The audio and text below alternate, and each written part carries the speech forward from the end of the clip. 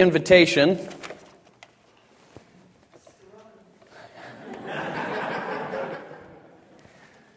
You know, it's good to be back.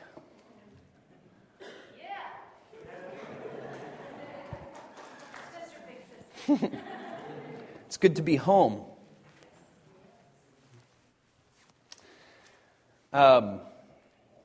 Before we begin this morning, I want to tell you just right up front where it is that I'm going, what it is that we'll be doing in the Word of God this morning. We're going to be in Psalm 23. And here's my point, my main point. I'm going to be talking about lots of things, and I don't want anybody to go home today thinking, wow, he was all over the place. What exactly was he talking about? So I want to give that to you right up front, and that way I can give myself permission to wander all over the place and you know where we're going. No matter what we go through, the Lord is our reward. And I know it feels hot and stuffy in here this morning, but that's actually the Holy Spirit. Robert had to turn on the fans to kind of get him to circulate around this morning. I hope that as we spend time together, the Holy Spirit will be speaking to you. Because no matter what we go through, the Lord is our reward.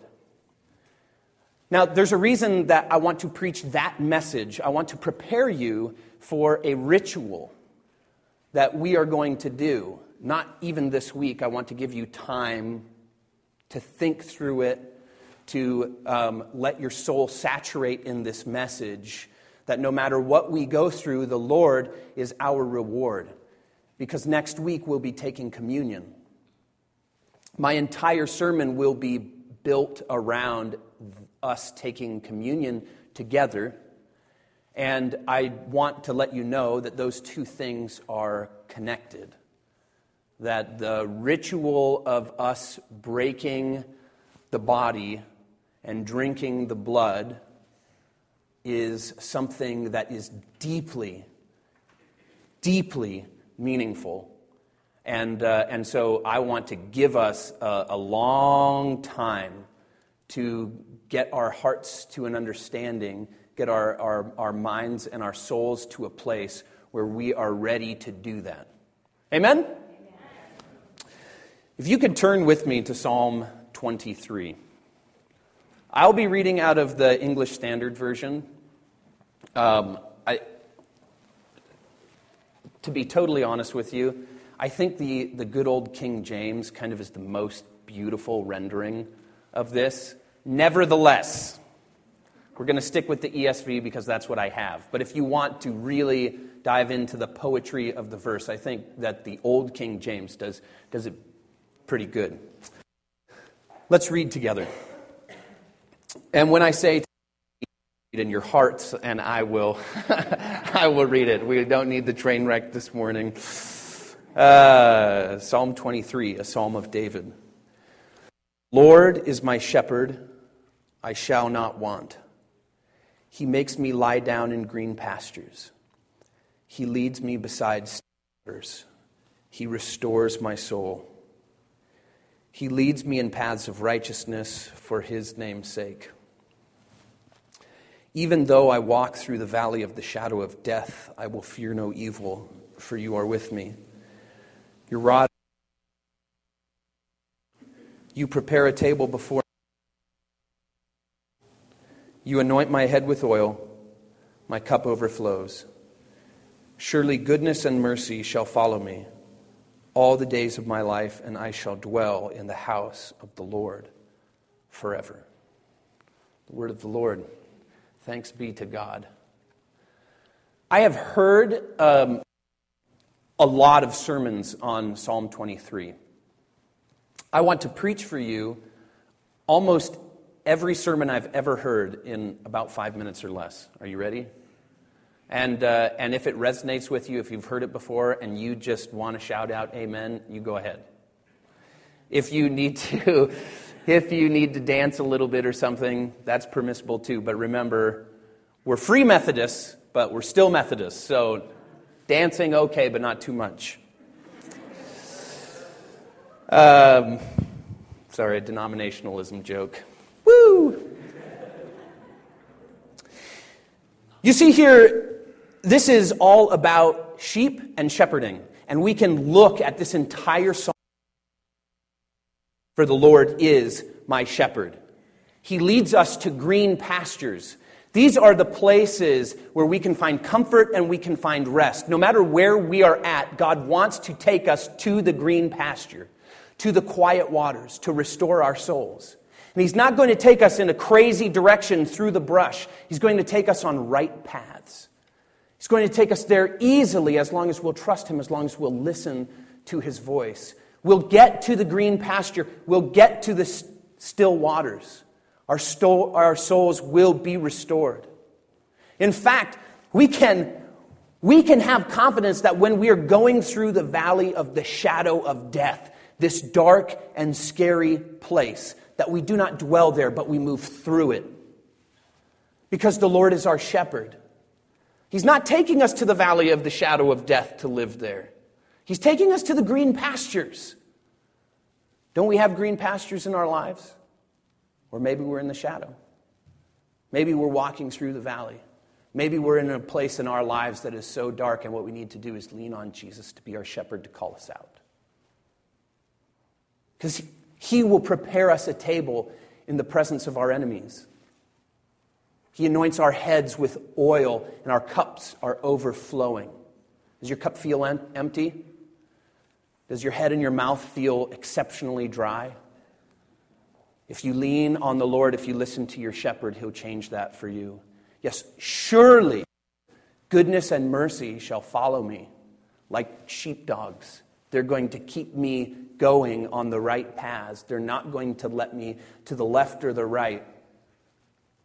They are going to herd me in the direction of the shepherd. And one day, as I can now, but certainly in the future, I will dwell in the house of the Lord forever. Amen? This morning I'd like to give you a different illustration of this psalm.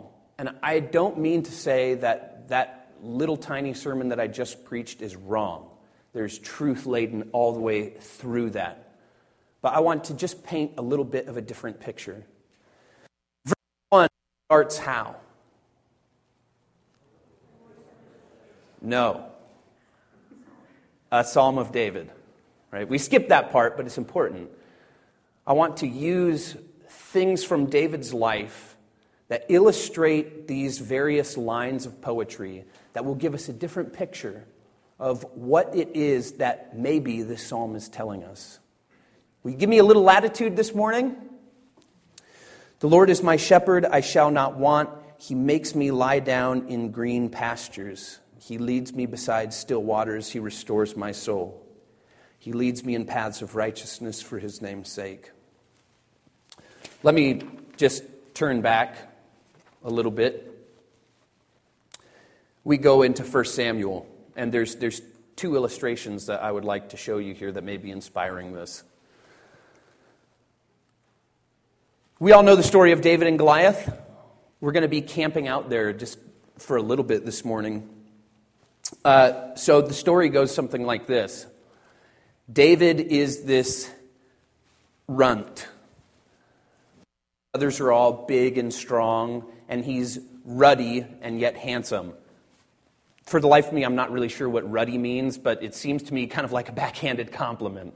Like perhaps ruddy and yet handsome, right?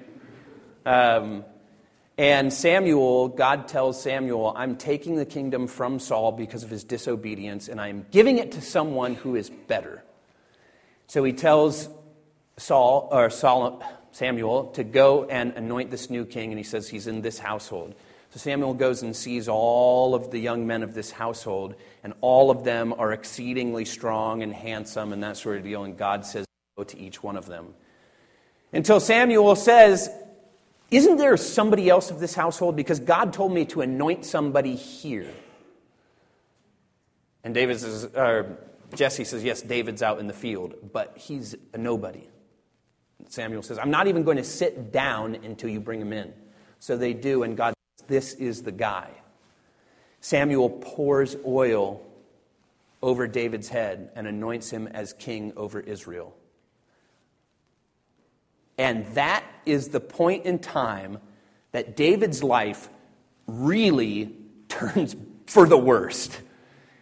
It's not this story where David ascends his way to the throne and people start bowing to him, but actually it's a story of starvation, frustration, of mixed messages. God has anointed you and yet the king will kill you. Friendship and betrayal. Living in caves and literally starving to death.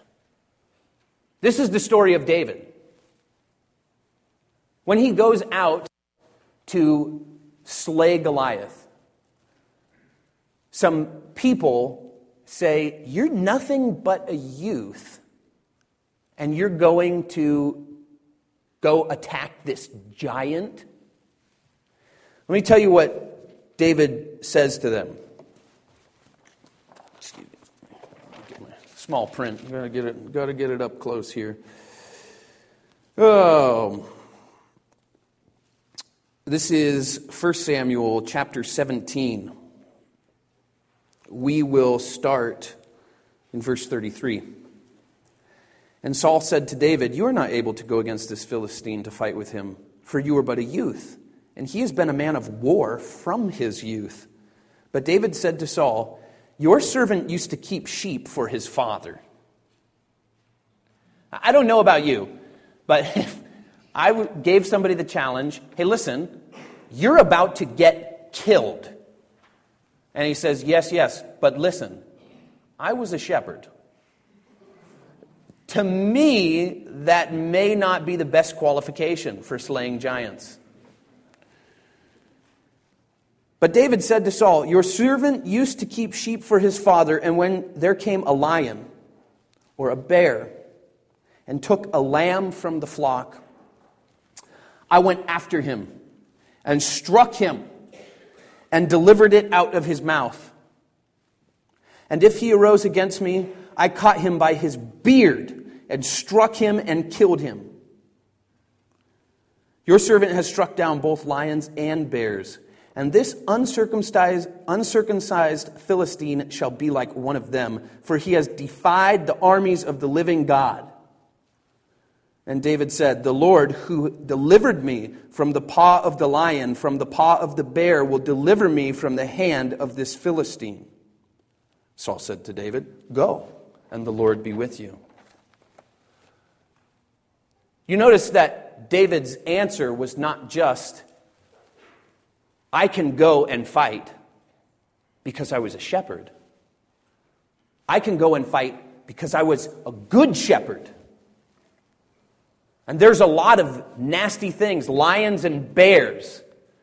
And I love the line, "I grab them by the beard and strike them and deliver." To me, this paints just this awesome picture of a 12-year-old who's got this giant lion who's got a lamb in his mouth. And the 12-year-old grabs the lion by the beard and strikes him. And says, "Give me my lamb back." But notice what else David says. He says, "Because the Lord delivered me."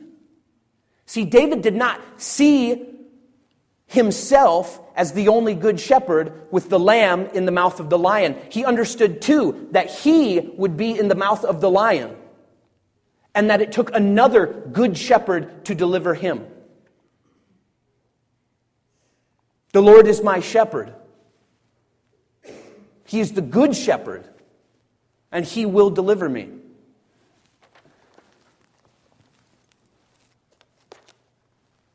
I want to take a look at Samuel chapter 20, 1 Samuel chapter 20. At another time when David was laying in a field, just because that's what we're doing in Psalm 23, laying down in the green pastures. I want to take a look at a time when David was laying down in a green pasture, and what an amazing experience that was for him. Here's the story as it goes on. David kills Goliath, has great victory. Saul gets super jealous, and to make matters worse, everybody starts falling in love with David, to include Saul's daughter and Saul's son. It says they were knit together in kinship. Their hearts were knit together, David and Jonathan. And Saul goes to kill David. And Jonathan says, hey, listen, he's not going to kill you. David says, oh, yes, he is. Now, David had an obligation to eat at the king's table because he was a servant of the king. So he would have to eat in the presence of Saul, who wanted to kill him. And as Saul is sitting at his table, he notices that David's place is empty for 2 days, and he asks Jonathan, he says, where is David?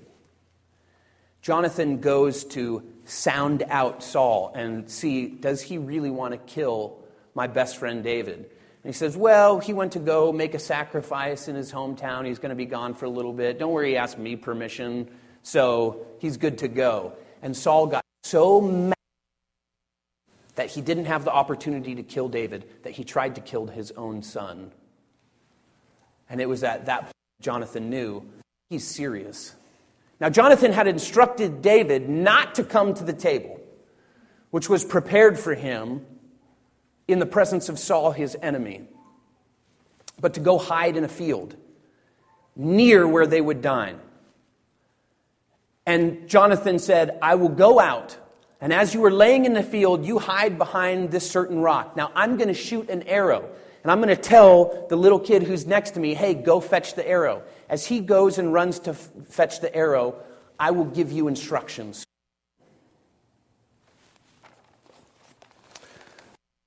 1 Samuel chapter 20, verse 24. So David hid himself in the field. And when the new moon came and the king sat down to eat field, the king sat on his seat, as at other times, on a seat by the wall. Jonathan sat opposite, and Abner sat by Saul's side. But David's place was empty.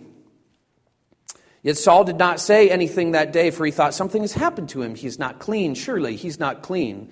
But on the second day, the day after the new moon, David's place was empty. And Saul said to Jonathan, his son, why has not the son of Jesse come to the meal, either yesterday or today? Jonathan answered Saul, David earnestly asked to leave of me to go to Bethlehem. He said, let me go, for our clan holds a sacrifice in the city, and my brother has commanded me to be there.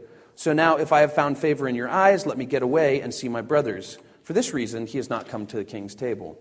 Then Saul's anger was kindled against Jonathan, and he said to him, you son of a perverse, rebellious woman, do I not know that you have chosen the son of Jesse to your own shame, to the shame of your mother's nakedness?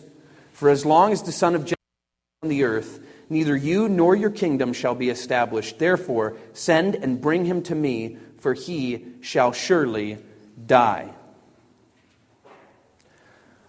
I want to skip down to verse number 37, after he shot the arrow. When the boy came to the place of the arrow that Jonathan had shot, Jonathan called after the boy and said, is not the arrow beyond you? Jonathan called after the boy, hurry, be quick, do not stay. So Jonathan's boy gathered up the arrows and came to his master, but the boy knew nothing. Only Jonathan and David knew the matter.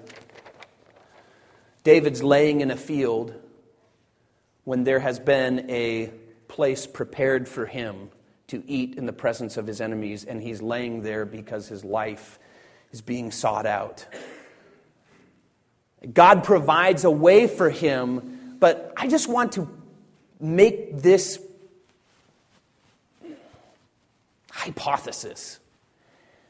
Maybe David isn't talking about situations that are really pleasant when he talks about laying in green fields, being beside calm waters, having his soul restored. Maybe he's not talking about times in his life that were good. In fact, if you will read through the Old Testament of the accounts of David, very few of them are him sitting around in the hidden valley where rainbows and kittens abound. But he is usually living in a cave somewhere, pretending to be insane. He's starving. Even when he's a king, his children are trying to kill him. something is going very, very wrong for David. In fact, as I searched through the stories of David, I was hard-pressed to find one where David is lounging, having a good time, and he made it to the green fields and water. He's made it through the valley of the shadow of death. God is just being so good to David. He's kicking up his feet. They aren't there. I'm not saying he didn't have those moments in his life, but I'm saying the moments that define David, the places where this prayer would have been something that poured out his soul, were not places in the hidden valley with rainbows and kittens. They were nasty, nasty places.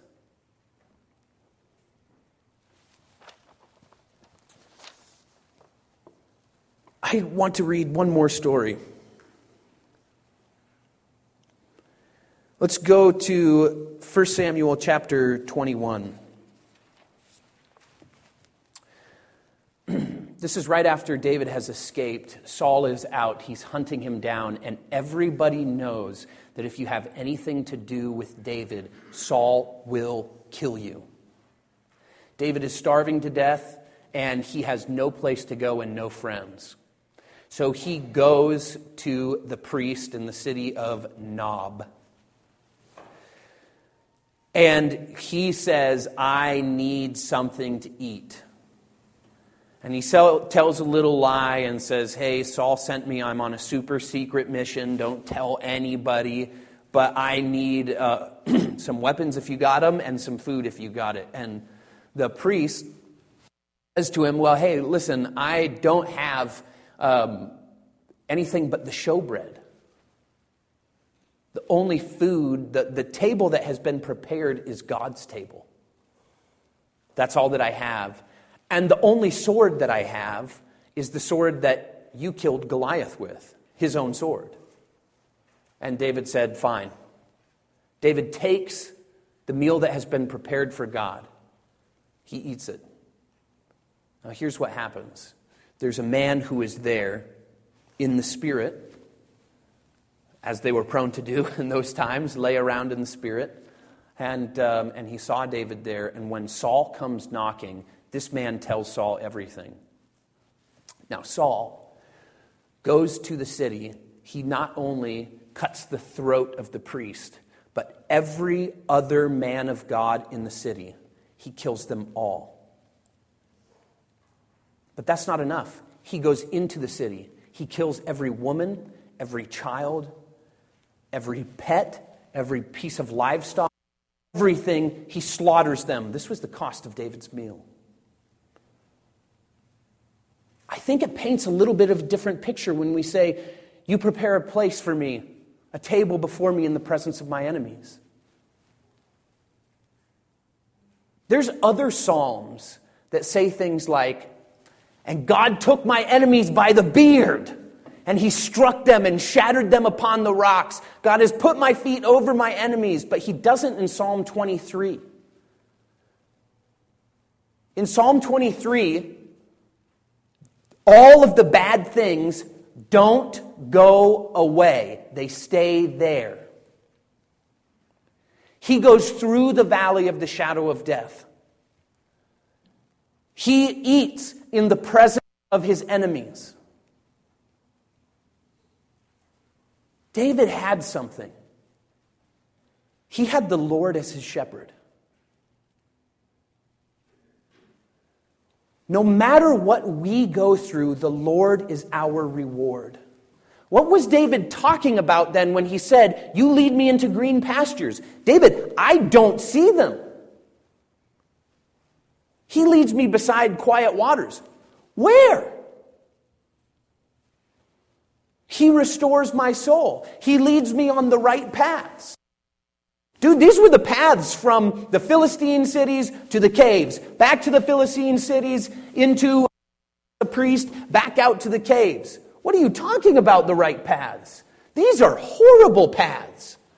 If God was going to give you a path straight to the throne, don't you think he could have made it a little straighter, a little wider, paved it a little better? Here's the secret. The field, the pasture, is not a place, it's God. The quiet waters is not a place, it's not a circumstance, it's God. As we read through the stories of David, the one thing that we can see that he never went without was God's presence. That's what David had. He could eat in the presence of his enemies. He could hide out in the fields. He could live in the back of caves because he had the presence. This is secret. This is our secret. How can we live like that? How can we live in a place where circumstances are horrible? Where it feels like we have every right to point our finger at God the Father and say, "What are you doing? This hurts. This is tragedy. Where are my green fields? Where's my quiet water?" Every one of those prayers is answered with an invitation to intimacy. We say, "God, why aren't you answering my prayers?" We can't fathom how much that would hurt the Almighty, who does answer our prayers with me. You get me. But what about my car that's broken down? What about my parents who are sick? What about my friends who don't know the Lord? What about me losing my job? What about kids hating me? What about all these other things? God answers us and He says, "I give you me. I give you my soul, my peace, my rest." And here I am foolishly pointing the finger, refusing it, saying, "No, you owe me a green pasture. No, you owe me quiet waters." Let me give you some encouragement. This flock of people, this flock of sheep, as it were, though I'm not one individual a sheep. I know some people don't like that. Take it up with Jesus. Is full of sheep who know the shepherd's voice. Is full of been through. They're living in the valley of the shadow of death. They're living there. They've camped out there. The Holy Spirit has asked them to hang out there. And they're doing it in the presence of the Lord. I could point to people all around you who are old warriors, young warriors. You in this church have this rich, rich history of people who know the Lord, who refuse to leave His presence no matter what life brings them. No matter what God has for them, they rejoice even in the sadness. Not because they don't feel sadness, but because it pushes them further onto the lap of the Almighty. I invite you to do the same. In fact, I don't even need to tell you the names of the people who are doing that right now. Let me do it just to entertain, though.